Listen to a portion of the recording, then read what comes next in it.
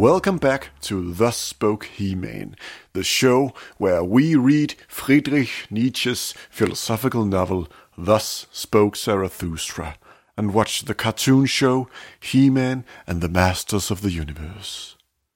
Joining me today is my co-host Robo Henrik, an AI recreation of my former co-host and former friend Henrik. Hello, Robo Henrik. Hello. So, what's on your mind today? So, Vagina Dentata is real. It's actually a vagina growing teeth to scare away evil ghosts. What are you... Why are you... Yes, which sounds very painful. It's very fabulous. Like, it has that librarian chic, I would say. So, right now, what you can hear in the background is Elon Musk masturbating. Well, he is kind of a weird guy, but I don't know. Oh, he would find it orgasmic. Speaking of horror stories... No. I think that's plenty for now. Okay. Sorry. Okay, let's move on from that and never speak of that again.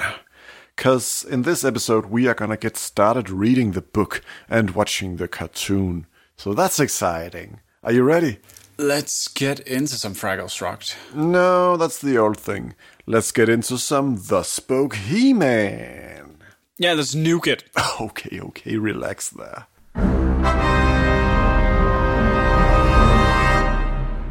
So, let's start with the book. And this time we're just gonna bite off a good chunk. 'Cause it begins with like a separate section called Zarathustra's Prologue. And then after that, the rest of the book is a series of shorter speeches from him. So this time we're covering the entire prologue. We may run a bit long, but I think we're needed to get properly into the Nietzscheverse. The prologue is around 14 pages and is divided into 10 short chapters. So, what, 10%? Not even. No, more like 5% of the book, I think. But calm down. Don't be so eager to get this over with. Remember, it's the journey, not the destination. I am not bringing this trashy book on my vacation. Jesus Christ, dude. We've just started this thing. You can just say it if you don't want to be here. No, it's fine. It's fine. I'm ready. Okay, great. So, let's do this thing. Chapter 1 of the prologue. We meet this guy, Zarathustra. He's a 40-year-old guy who's been sitting in a cave in the mountains for 10 years, apparently hanging out with an eagle and a snake. As we meet him, he's having a conversation with the sun, or rather, at the sun, since it time and again fails to answer him. Very weird relationship they have going there, yes? Yeah. He decides that he must go down from the mountain and share his vast wisdom, in his own estimation, with other people. As he puts it, I am overburdened with my wisdom. Like the bee that has gathered too much honey, I need hands outstretched to receive it. And I just gotta say, I feel the same way much too often. No, same. So Zarathustra feels that he's no longer human, and he wants to become human again. Thus began Zarathustra's going under. That's how the first chapter ends, and let me just say, hopefully this podcast won't be my going under. Well, in chapter 2, on his way down from the mountain, Zarathustra meets an old holy man who lives in the woods. The old man recognizes Zarathustra from when he went up the mountain 10 years earlier. I guess you don't meet a whole lot of people when you live in a hut in the forest. So they have a little chat, and they turn out to have some differences in opinion. This gives Zarathustra a chance to philosophize a little bit. The old man questions why in the holy hell Zarathustra wants to go and interact with other people. He puts it a bit more eloquently than that, throwing some shade at humanity while he's at it, saying, Zarathustra is transformed. Zarathustra has become a child. Zarathustra is an awakened one. What do you want now among sleepers? Zarathustra says that he loves human beings and wants to bring them a present. The old man has stopped loving humans and now only loves God. He advises Zarathustra to not give them anything, and if he does, only alms. Like alms, the small charity you would give to a beggar. And he encourages him to let the humans beg for even that. Then Zarathustra gets a little witty and replies, I give no alms, for that I'm not poor enough. He's kind of trying to channel his inner Oscar Wilde here, I think, who famously threw around humorous, twisty one-liners such as, I can resist everything except temptation. And there is only one thing in the world worse than being talked about, and that is not being talked about. So the old man laughs and warns Zarathustra that people don't like loners and are suspicious of them. Instead, he advises him to stay in the forest. Why would you not be like me? A bear among the bears, a bird among the birds. And what does the holy man do in the forest? Asks Zarathustra.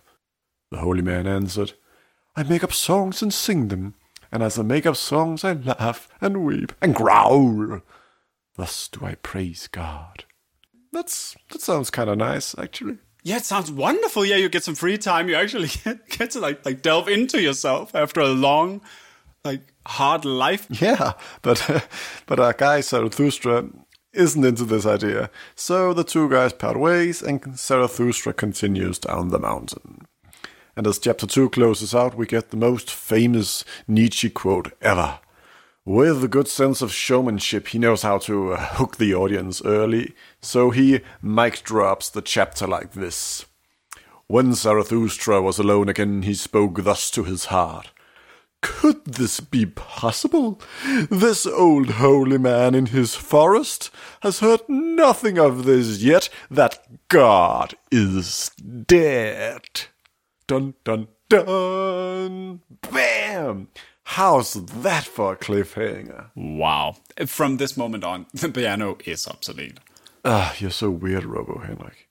Okay, chapter 3. And once you know that you got the audience's attention, the time has come to start the real show. Because now Friedrich Nietzsche introduces the Übermensch, or as this translation calls it, the overhuman. Which of course could also be translated to the Superman. So I was thinking that maybe every time we mention the overhuman, we should have like a little fanfare, like the Superman logo. Yeah, exactly. The overhuman. So Zarathustra gets to a town and finds a crowd gathered to watch a tightrope walker perform. And of course, he immediately starts preaching to them about the overhuman. Don't you also find that public gatherings just really dig impromptu philosophy lectures? Oh, yeah. I teach you the overhuman, he says. The human is something that shall be overcome. What have you done to overcome it? So, he basically tells the crowd about evolution in a way. He says that all beings develop into a higher form, like how apes have developed into humans. And humans are supposed to evolve into this higher form, the overhuman. And it will be to humans as apes are to us.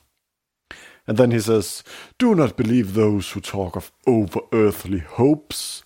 They are poison mixers, whether they know it or not. They are despisers of life, moribund and poisoned themselves, of whom the earth is weary. So let them pass on. I'm trying to give it like a fun spin when I do these quotes, just for the hell of it. So he continues to be very suspicious of those religious types. They only offer poison if you ask Zarathustra. He repeats that God is dead, and so now you can only be sacrilegious and blasphemous against the earth itself. Jeez, I wonder why this book was controversial in the 1880s. Whew. By the way, around here the soul is described as female. Oh, nice. How progressive for once. Yeah. And I don't know if that is an artifact of the German language having gendered nouns, or it is a sign that Nietzsche is #fucking woke. In any case, better print up some t-shirts saying the soul is female, Kathleen Kennedy style, baby. Oh, wait, the entire sentence is, oh, this soul was herself, still lean, ghastly, and starved, and cruelty was the lust of this soul. Maybe that isn't so feminist after all. Also, just a side note, is your soul not poverty and filth and wretched contentment? Classic pickup line that you might want to try out the next time you're out in the club. Surprisingly effective. Because it works on several levels. And according to Zarathustra, the human is a polluted stream, and it would take an entire sea to absorb it without becoming dirty itself. Luckily, such a sea exists, and it is the overhuman. Do you guys get like a salesman vibe from this Zarathustra guy? I mean, he's out there trying to sell his overhuman concept, and he's doing the old tactic of inventing a problem so he can introduce the cure. See, I didn't know that I was a polluted stream, and that my soul is poverty and filth and wretched contentment. But now that I do, of course I'm interested in this sea that can absorb my pollution without becoming unclean. The overhuman, you say? And how much does it cost? $9.99? Huh, does it come in a six-pack? If anything, it's just too cheap. Yeah. Great deal. And then Zarathustra goes in for the hard sell. What is the greatest you could experience? It is the hour of the great despising, the hour in which even your happiness disgusts you, and likewise your reason and your virtue. All these things, happiness, reason, righteousness, all that is poverty and filth and wretched contentment, he claims. All stuff we have to overcome, which makes sense. My happiness is actually really filthy. Yes. Let's just keep this grimy and dirty, man. He then says that we need to be inoculated with madness, and that this madness is the overhuman. Sure, okay, I don't want to be negative here, and I don't want to be an anti-vaxxer type and tell you that you shouldn't get inoculated with madness. I'm just saying, maybe don't buy your madness vaccine from the first hobo to wander down from the mountain shouting about filth and wretched contentment. It's okay to get a second opinion first. That's all I'm saying. But back to the story. Zarathustra is shouting all these wondrous things about the overhuman to this crowd of people waiting to see a rope dancer. And then one of the guys waiting catches that Oscar Wilde buck and starts quipping too. We've heard enough about that rope dancer fellow. Now let's see him too. Suggesting that the rope dancer is this overhuman that Zarathustra has been talking about, and that Zarathustra is just his hype man warming up the crowd. We then get to chapter 4, where Zarathustra compares humanity to the rope strung out between the two buildings that the walker is about to go across. In one end, the lower stages, the beast, and in the other end, the overhuman. And humanity is then the rope, the dangerous middle stage that we must cross over to get to be overhumans. He says, what is great in the human is that it is a bridge and not a goal. What can be loved in the human is that it is a going over and a going under. Aha! This calls back to chapter 1, where Zarathustra himself began his going under. So, by going around and telling people all this stuff, is that his way of making the jump to overhuman? Or is he already the overhuman? See, if this podcast was made by someone who actually understood this text and knew what he was talking about, and not a dum-dum like me, you would actually learn what the case is here. But since I'm just making my way through this book with a little to no deeper knowledge or understanding, I can just guess. The rest of the chapter is just like a list of people that Zarathustra loves. They are people who want their going under. A list of people who want to go under. Similar to cats, maybe, I guess. Well, anyway, here are a few. I love those who do not know how to live except by going under, for they are those who go over and across. I love him who makes of his virtue his addiction and his undoing. Thus he wills for his virtue's sake to live on and to live no more.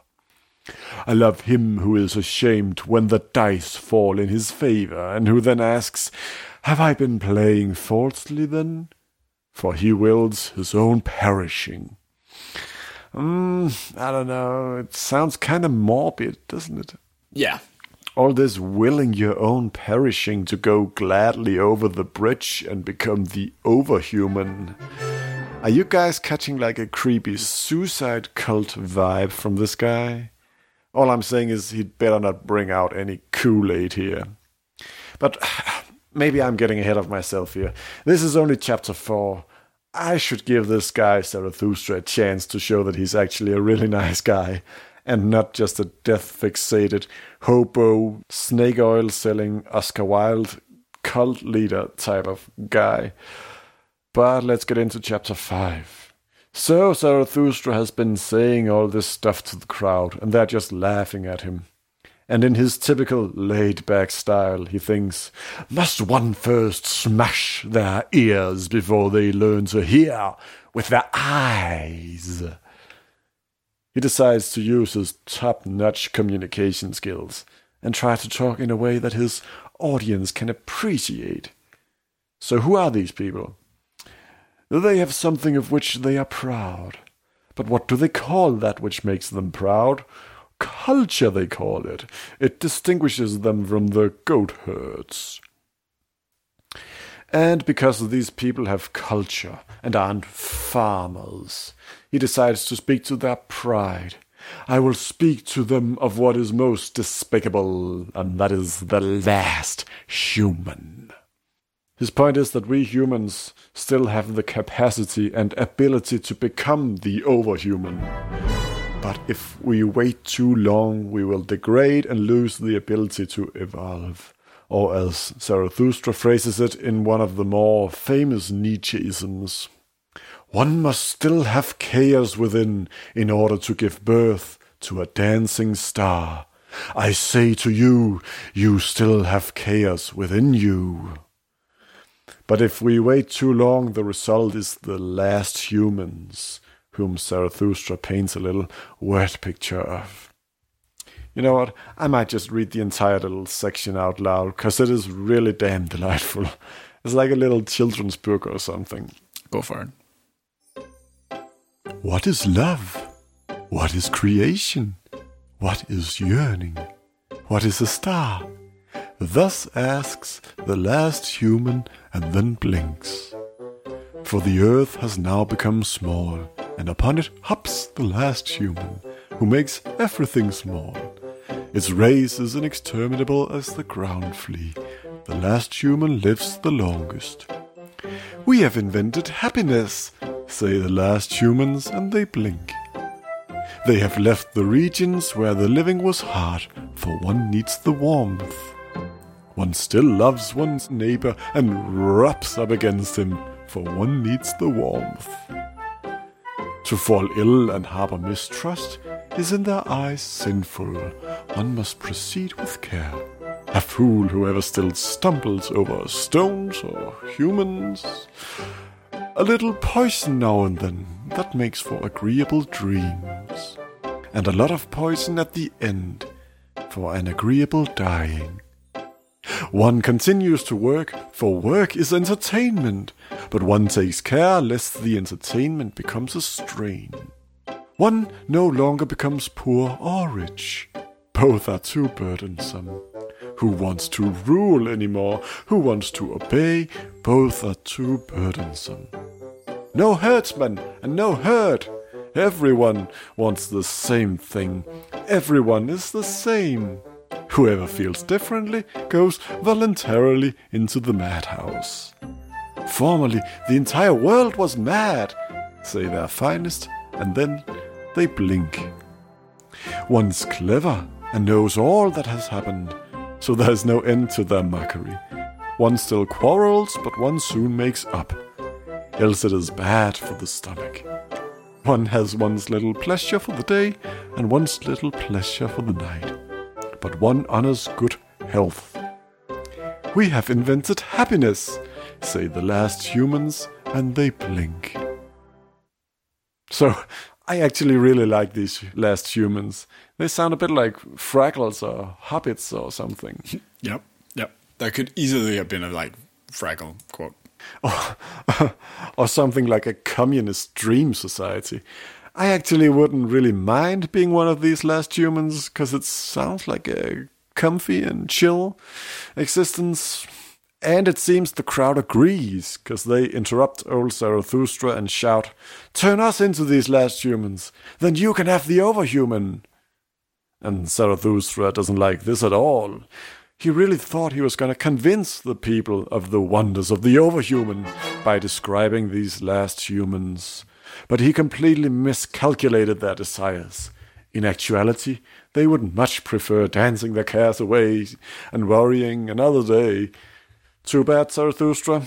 Oh well, the best laid plans of mice and death cult starting mountain hobos. Okay, as chapter 6 begins, we are thrown into an exciting action piece. Ta-da! The tightrope walker finally starts his act and is balancing on the rope.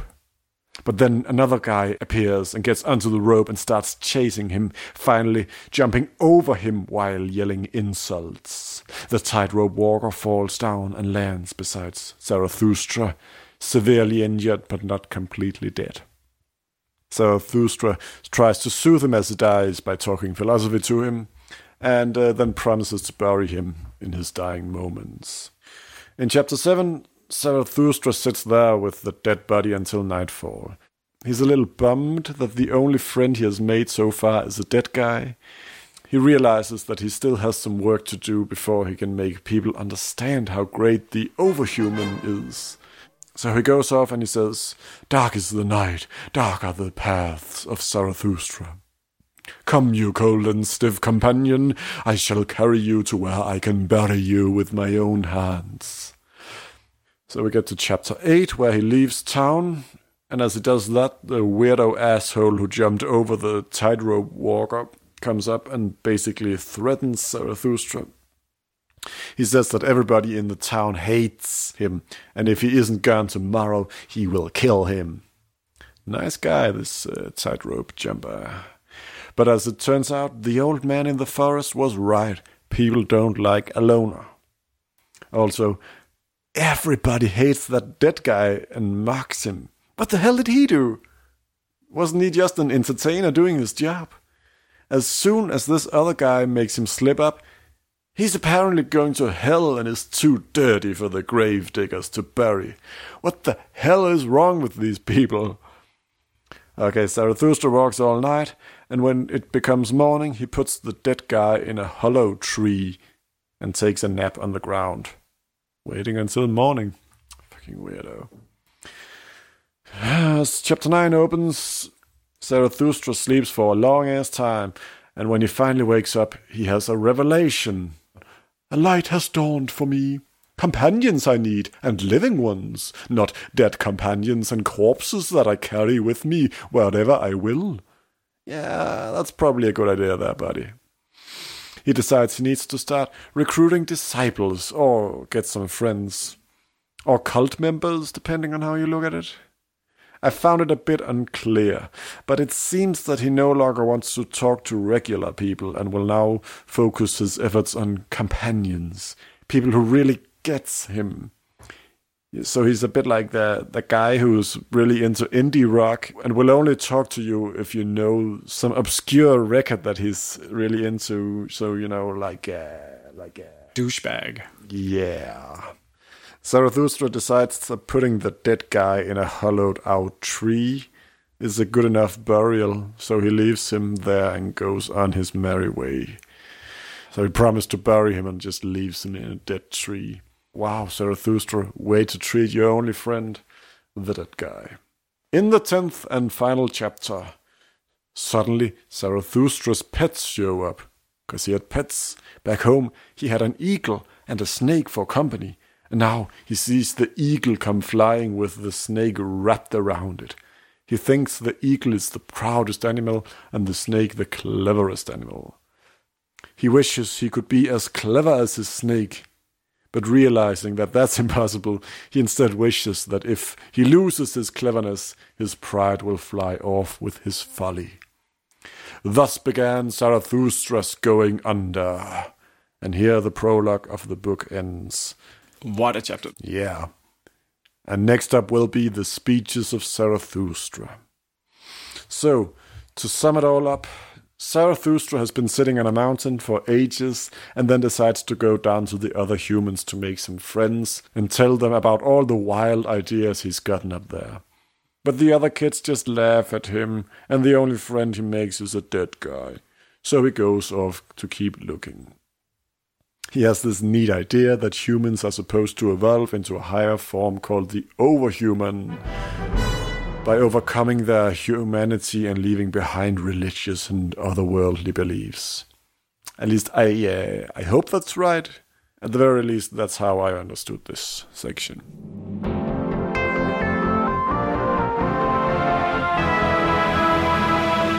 And with that handled, we get to He-Man, and that is equally hard to comprehend.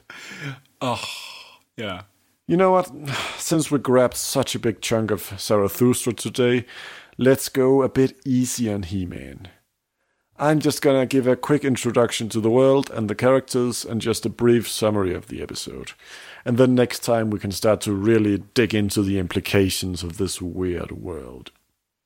But just to set the stage, I will note that this show takes place in a world that is a strange mix between science fiction and fantasy. Kind of magical, but at the same time, they kept it somewhat pseudo-scientific. Yeah, exactly, with a heavy emphasis on the pseudo. It's kind of like Star Wars, but just gone horribly wrong. I have not watched the Star Wars movie in a long time. Okay, well, they're a mixed bag anyway. The only really good one is, of course, Solo. Okay, let's get into episode 1, The Diamond Ray of Disappearance. First, we have an intro sequence. It's not really a song, more like a very long monologue of exposition, but I'm pretty sure it's gonna start off every episode. You know you got a tricky concept for a show when you have to spend the first minute and change of every episode reminding the viewers what the hell the premise is. And I know we did that on Fraggles Rocked, and indeed on this very podcast here. Just proves my point about incomprehensible premises. Breaking the fourth wall here in the podcast universe. Yeah. So, there's this guy called Prince Adam, who lives in a place called Eternia, which he defends from a bad guy called Skeletor. I think it's a bit presumptuous to assume Skeletor is evil just because he's called Skeletor, wears a sinister purple cloak and has a literal skull for a face. But he also lives in a snake mountain full of lava. So, I mean, either he's evil or he's just got a wicked sense of style. Mm-hmm. I think it's a badass enemy. Yeah, he seems much more compelling than any of the good guys. Prince Adam is kind of a lazy playboy who has a magic sword, and apparently one day he decided to try and just stick it up in the air and yell something about power. And that turned out to be a good call, because that transformed him into the most powerful man in the universe. In this state, he calls himself He-Man. His pet tiger, or whatever that is, called Cringer, becomes Battle Cat at the same time. He keeps this secret, and he has only told it to 3 of his friends. They are called the Sorceress, Man-at-Arms, and Orko. I swear to God, the fucking names on this show. Also, the show is called He-Man and the Masters of the Universe. And I don't know who the Masters are. They never address this. I guess maybe it's the cat. Anyway, quick recap of what happens in this episode. We open with Skeletor, and he's really quite a guy. He's gotten himself a box containing a diamond that sends out a ray that transports anyone who sees it to another dimension. It's called the Diamond Ray of Disappearance. Makes sense. It glistens like diamonds. 'Cause it is diamonds. He gets his buddies together, or maybe they're mercenaries. I don't know, I always confuse the two. These guys are incredible, but I'm gonna have to wait till another time to really get into this wrecking crew of weirdos. But Skeletor wants to use the diamond to invade the castle of the good guys and take over control of Eternia. So they send off one of the henchmen to attack the good guys, who are just chilling out and goofing off. The king, who is Prince Adam's daddy, sends his troops out to defend the castle. He looks like the Burger King mascot, essentially. By the way, the troops are led by a female captain called Teela. And that's surprisingly progressive for this show. I did not expect that. No.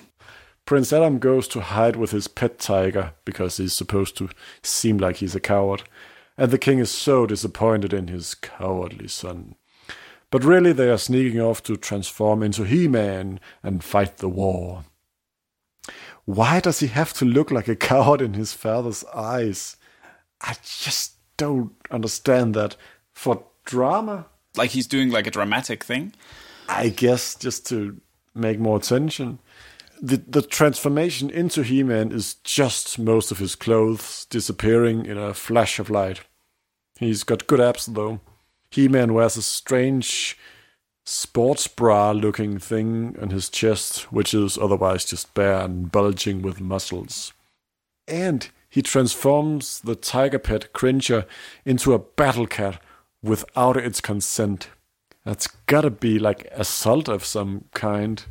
I think it seems weirdly non-consensual. Yeah, the cat audibly protests. But He-Man and the army fight off the attack, but it was actually just a diversion to get the army out of the palace so Skeletor could sneak in and easily get to the throne room. Does that sound familiar? I think George Lucas stole the entire third act of Star Wars Episode 1 from this episode of He-Man, because the exact same thing is happening there. That explains all the talk about intergalactic trade routes. So Skeletor shows up in the castle with his henchmen, mere seconds before Man-at-Arms is warned by a sorceress via telepathic eagle. And this is normal. I'm not having a stroke. What the fuck is going on? I don't know. This show is very strange. Skeletor makes everyone in the castle disappear using the diamond, but Orko, a little flying guy, escapes and warns He-Man. So He-Man goes to Castle Grayskull, and this confused me a lot because I thought the King's Castle was Castle Grayskull, but that's apparently a completely separate location.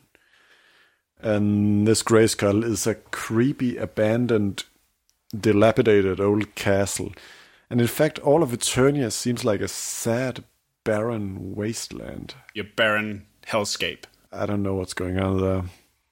He-Man believes that the only one who can help them is the sorceress. He contacts her through a magic mirror. She tells him that he's the only one who can save them by crushing the diamond ray, which is as hard as a, diamond, because it's a diamond. This mofo better be as strong as he looks, because, let me tell you, diamond's pretty hard. Skeletor shows up and attacks Castle Grayskull.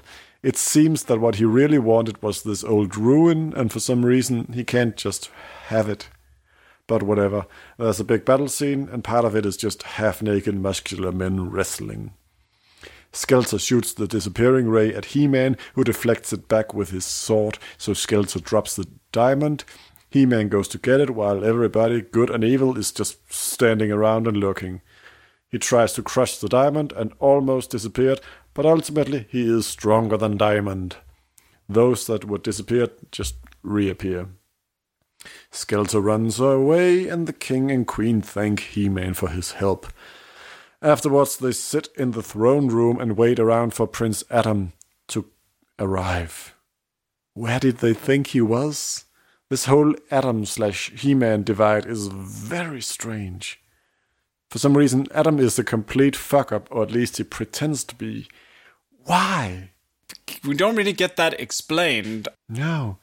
Hopefully they will get into this in a later episode, but I somehow doubt that it will ever get explained. And conveniently, the episode ends with He-Man blankly stating a generic moral lesson directly at the camera. It is stuff like, in today's story, Skeletor was looking for a shortcut, a quick way to riches and power. But that's quite forced, I think. If anybody takes a shortcut to power, it's Prince Adam. He literally just points his sword at the sky and shouts, and then he's got all the power. But I guess it's a warning for me. Maybe I've been treating this podcast as a quick way to riches and power. I must remember that I have to work hard for it, otherwise I won't succeed. I can't just phone it the fuck in. Yeah, see, that's what I shouldn't do. As He-Man says, don't sell yourself short. The right way is the best way. That is a trashy fucking advice.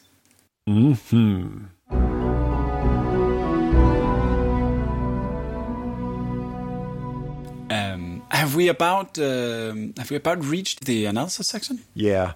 Now let's have a little look at some thematic similarities between Zarathustra and He-Man, and also just some curious observations. I'm not gonna do a deep comparative analysis and find all the deep hidden connections this time, because we'll get to that all in good time in the next episodes. I'll just cover this briefly. So, did they pass the Bechdel test? There is a short fight between Teela, the female captain, and Evil Lynn, an evil woman. Duh.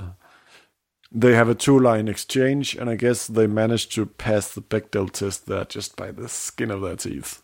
So, bravo. And then Skeletor's pet panther fights He-Man's pet tiger. Another matchup. I hope they're not doing like a juxtaposition between the two duels there and saying that they're both cat fights. Because then, then I'm just revoking the Bechdel passing. And what about Zarathustra? Clearly no fucking Bechdel test on the fucking... Yeah, I don't expect that one to pass anytime soon. So, pets. Zarathustra has an eagle and a snake as pets. He-Man has a tiger. Skeletor has a panther. And there was a messenger eagle that was probably the sorceress's pet. So there was an eagle in both, but it probably wasn't the same one. That's a sort of unifying theme. Untraditional pets. I guess the panther is probably an emotional support panther for Skeletor. But that's something to watch out for moving forward. I wonder what will be next. Pet worms? Like a feral, gaunt, angular animal. Ooh, fingers crossed for that. Another thing they have in common is repeating names much too often. Nietzsche mentions Zarathustra's name a lot. Chapter 2 is 576 words long, around a page and a half, and the name Zarathustra is used 14 times. Is he afraid that we forget the name of the protagonist? And in the show, a Greek chorus of sorts just keeps singing He-Man in the background. It's like with the book, relax, we're not gonna forget the protagonist's name. It's already in the damn title. And another quick note, Skeletor seems to have the same transporter technology as Scotty from Star Trek. So there's something to watch out for there. But then again, it's probably another universe that this crosses over with, because Man-at-Arms, a soldier with a bad name and a great mustache, has a lightsaber for some godforsaken reason. And by the way, he's the father of the female captain, so I assume there's some nepotism going on there. But I don't know in which direction.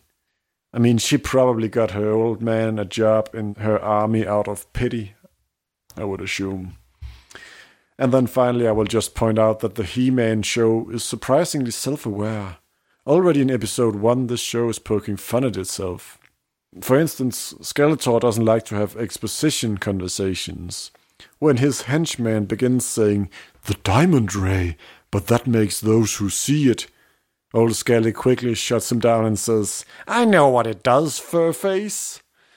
And then later when Skelly says, "At last I have the means to conquer Eternia and crush He-Man once and for all," he gets a sassy comeback from one of his assistants saying, "Oh, we've all heard that before, Skeletor, and He-Man has stopped us every time." This motherfucker has seen the show he's on. He knows what's up. He's got some of that Zarathustra Oscar Wilde quippy mojo going on there. And that's about it for this time. Next time we'll focus more on the world of He-Man. Yes, we can do that. So, just one last thing before we close out. And this is kind of exciting. Because, last time I said that I was looking into monetizing this podcast in the hopes of making it a full-time job someday.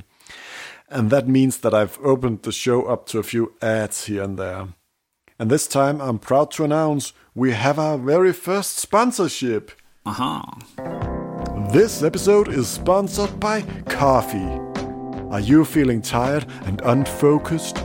Do you need a little pick-me-up, a little boost of energy? Try coffee. Coffee is an almost magic substance that will wake you up and keep you going all night. Many people can't get through a day without it. Coffee is available as a fine powder that is easy to store and always ready for use whenever you need an extra boost of energy to really focus on your work. Phew, I can't believe I got paid $10 to read that. That wasn't so bad. I did manage to negotiate it over to coffee instead of cocaine, as it originally said, but that's a minor change. You know what a good cocaine show is? No, and don't tell me I can't go down that path again. Yeah. Let's just get drunk for this with like a very dirty margarita. It is shitty, but it will get me drunk. Woo! Good call. Let's get wasted. I think the episode is over now. I just threw a bit up in my mouth, so I think we're done. Yeah. Thanks for listening to Thus Spoke He-Man. Goodbye.